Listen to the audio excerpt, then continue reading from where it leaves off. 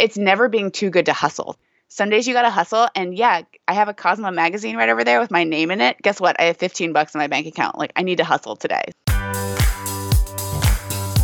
You're listening to Financial Grown Up with me, certified financial planner Bobbi Rebell, author of How to Be a Financial Grown Up. And you know what?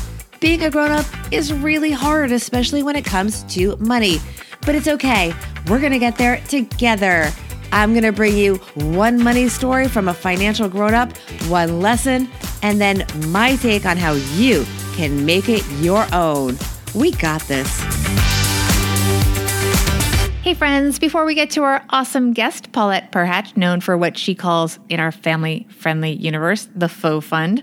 It'll make sense, trust me. I just want to welcome all of our new listeners to the podcast and also welcome back our regular listeners. We keep your episodes short to fit your schedule, but also to be flexible so you can binge and hear a few great stories when you have a little more time in your day.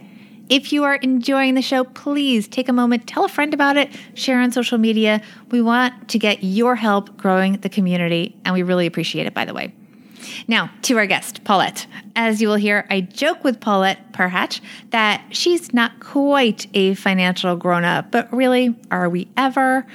It's a process. And for Paulette, the process has been painful at times. She has received a ton of acclaim for her writing and even has been able to raise her rates a bit, but collecting the cash, that has kept her on the financial edge and forced her to get creative. You're going to like this one. Here is Paulette Perhach. Hey, Paulette Perhach, you're a financial grown-up, or at least getting there. Welcome to the podcast. Thanks for having me, Bobbi. And we're getting a little bit giggly, which will make a lot of sense in just a minute when Paulette tells her story. But you are an emerging major writer. You've had pieces all over the place, including the piece that got you really famous called the F Off Fund. And we're going to keep it clean here. So no worry if you are in the car listening with your kids. But Paulette, before we get to your money story, tell us a little bit about this article that sort of blasted you into the universe. So we call it in my family around my nephew, the faux fund. So we can just call it that. I like that, the faux fund. As I was coming into my 30s and got a great job at a tech company and had for the first time a few thousand in the bank that didn't have a name on it, I was thinking back to some memories that I had of times that I was desperate for a job or couldn't move out because I just couldn't afford to. I realized, it would have been so nice if I had had this money in that bank account. And you don't really think about, because humans have this optimism bias, you don't think about bad situations you're going to get in. So I really described a situation in which you do the normal thing where you're living paycheck to paycheck and then get in bad situations.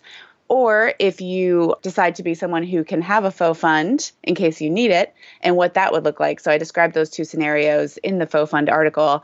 I thought it was just another essay, and then it blew up, and it went all around the world. And just this month, both Cosmo and Glamour mentioned it 2 years later, which is crazy. Right. And now that's becoming a whole business, which we're going to circle back to. But I want to hear the money story that you're ready to share with us. And it's so apropos because just moments ago, what crosses on my Instagram but a snapshot of your bank account, which despite all of the success with your faux fund writing and the business that is emerging from that article, which is unbelievable that this is all happening to you. Sometimes massive career success and prominence does not always connect to money. So you found yourself one day with how much money in your bank account, would you say? So I had about $900, and my rent on my tiny place in Seattle was about to come through at $795. And by the way, because we were just joking about this, your apartment is how big? It's 150 square feet. Okay. Just saying, not like you're living so large. Not living so large. So I was like, what do I do? And I had just been feeling like I'm living large because you and I were in the Catskills in New York.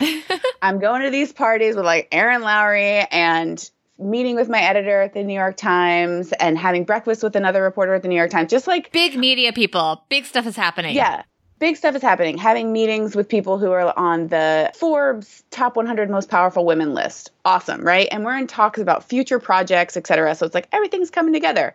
Then I land at home and I'm like, I have $100. I don't have any work lined up. I just posted yesterday on Instagram a timeline of something I'm about to get paid for. I pitched that story on February 12th. So that shows you how long it takes to get from pitch to payment. Right. And so I'm like, oh my gosh, I'm in trouble. What am I going to do? You need cash immediately. I need cash. Yeah.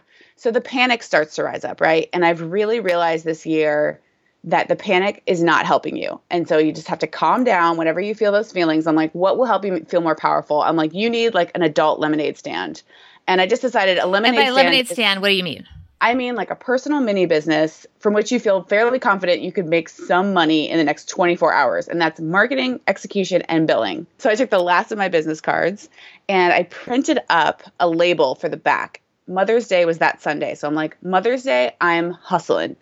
So I printed up labels that said Mother's Day photos, like quick and easy or quick and fun Mother's Day photos, 15 minutes, $20. And I took my camera. I looked at like, what are my assets, right? I have a car. I could drive around. I can't do Uber. It's from 1996. So I could deliver Uber has food. standards. Uber has standards. I do not. A to B. That's my standard. So I looked at my other asset, which is this really nice camera that I bought as an investment in my writing and travel writing business. So I just went around and like hustled all day Mother's Day. I think I walked 6 miles. I ran out of business cards by noon. What was your pitch? Tell us your pitch. My pitch, I started by being like, hi, I'm a local writer and photographer. And people were just like, ugh. So I realized I'm talking about myself. Nope. So it evolved over the day to focus on the customer. And I just said, hi, happy Mother's Day. Because no one's like, go away if you say happy Mother's Day. I said, happy Mother's Day. If you guys want a nice photo, I'm doing $20 portraits today. So it was a really fun day. Overall, I felt empowered. I felt like I was taking control. And then I got some follow-up clients. Actually, I'm rewriting one of the groups of women. One of them was from San Francisco. She's a realtor from San Francisco. We got to talking. They were great. I gave them a little bit of extra time just because it was fun. And she is hiring me to rewrite her bio for $300. That's so awesome. That's so awesome. Wait, so how much did you make that day and how much did you make from that day going forward? So my supplies were 12 and then I had to get more cards printed, which was like 33. So I was like, oh my gosh. So after taking those out, I only made $85 that day, which is not a ton. It's not nothing. What I realized was that I now have given my card out to a bunch of people who know I'm a photographer. Right. One woman was pregnant. She asked me if I could do maternity photos. Ooh. And then next time what I'll do is just have an A-frame sign and stay in one place. Because I think that will be more successful, less hustling work for me. I laid down at the end of that day in the park after giving out all my cards and I was just pooped. I felt really good. I felt like the best kind of exhausted, but you did something. After a day of hustling. Yeah, you did something. Like you had a problem and you did something proactive to solve it instead of just kind of living in your panic about money. Yeah, and I think self-pity is really dangerous, especially if you work in the arts, because you have to remember, like, I chose this life. What am I going to do about it? Sitting there and just being like, wah, I don't get paid on time. Wah, it's hard to be a writer. Not saying I never sit there, but when I'm in that space, I realize that it's dangerous. Talk about the lessons that you would share with our listeners. What's the takeaway here? So I think the takeaway is knowing that you don't owe a whole lot. So for me, low overhead is really important. You know, it's just nice to know that my rent, including utilities, is $7.95. I almost never feel like, oh, I can't pay that. I also have a book coming out in August, so that's been a lot of unpaid marketing work for the book. So I think having that plan, like knowing, like, what would I do today if I needed money, and just knowing. So like, for example, I'm going to go to a music festival over Memorial Day and I'm going to do it again, taking music festival portraits there. I'm really excited about that. And I think it's going to get better and better. And I'm going to make more and more every time I need to do that. And I think eventually I won't need to do it anymore. But it's never being too good to hustle too. Some days you got to hustle. And yeah, I have a Cosmo magazine right over there with my name in it. Guess what? I have $15 in my bank account. Like, I need to hustle today. So Paulette, tell us about your money tip. So my favorite secret money tip is to join a Buy Nothing group, which are these groups that are popping up that kind of celebrate trading and giving and just offering if you have anything. And so I just got a Le Creuset casserole dish on it yesterday. I got a vacuum last week. And then when I moved into my tiny place and I had a ton of stuff to give away, I gave away a bunch of stuff. I just got a haircut this morning on the Buy Nothing group at a place that usually probably costs $100 for a haircut. Wait, how do they make sure that people don't come on and just take? You could just take.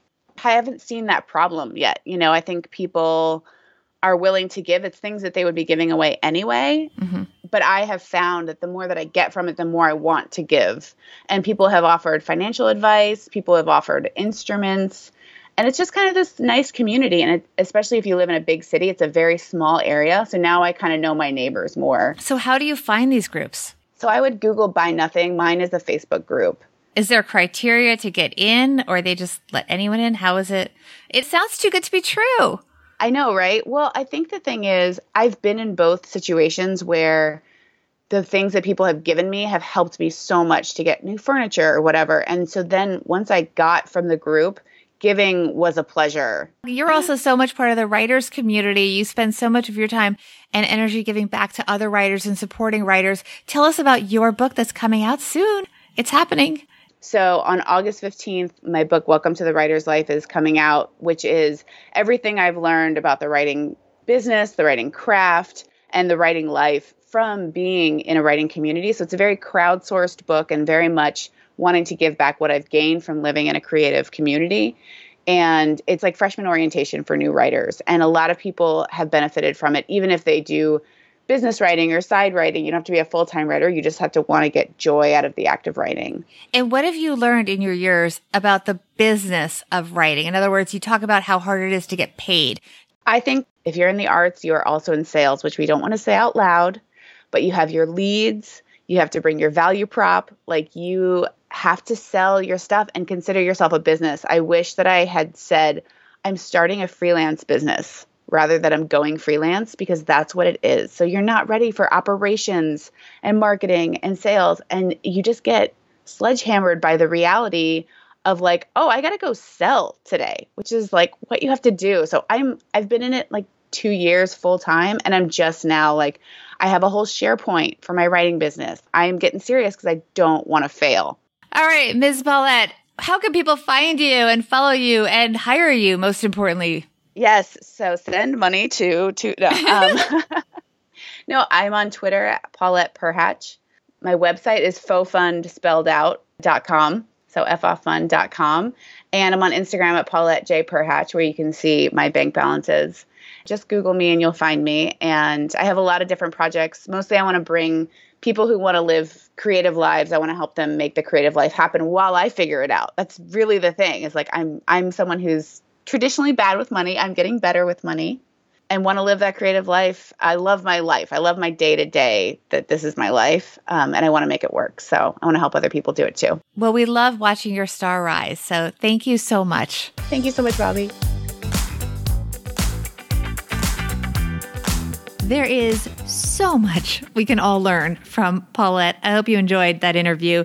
Financial grown-up tip number 1, when you are running a business or just the business of your life, keep your overhead low. Paulette lives in a very expensive city, but she makes it work by keeping those costs down and living anything but large. Her apartment, as she mentioned, is 150 square feet. That's a closet to some people, some very fortunate people, but still some people. She also literally does not pay for things. She's in a Buy Nothing group, so maybe find a Buy Nothing group near you. What a great tip. Financial grown-up tip number 2. Integrate your hustle into things you're already doing. Paulette loves to go to concerts and festivals, so she brings her camera and her business cards, and you know what? She makes money even while living her life. Thanks, Paulette. We have our first listener episode coming up very soon in the month of June. If you want to be on the show and have a great money story to share, email us at info@financialgrownup and tell us what the story is and what your everyday money tip would be if you were to be chosen. Thank you for being part of our Financial Grown-Up community. If you're enjoying the show, consider leaving a rating or review. And of course, hit that subscribe button to make sure you don't miss any episodes. Follow me on Twitter at Bobby Rebell, on Instagram at BobbyRebell1. And by the way, thanks for the great feedback on our promo videos. If you would like one for you or for your business, share the video when you see them. We'll be making one for whoever shares the most between now and July 1st. You could even see them, by the way, on our new YouTube channel. Just search for Financial Grown Up with Bobbi Rebell and you will find it. And by the way, soon after we taped Paulette's interview, she did finally get paid by her client, so a happy ending there. A quick reminder, Paulette's book, Welcome to the Writer's Life, is available for pre-order, so go get it. I think it's safe to say her story successfully brought us all one step closer to being financial grown-ups.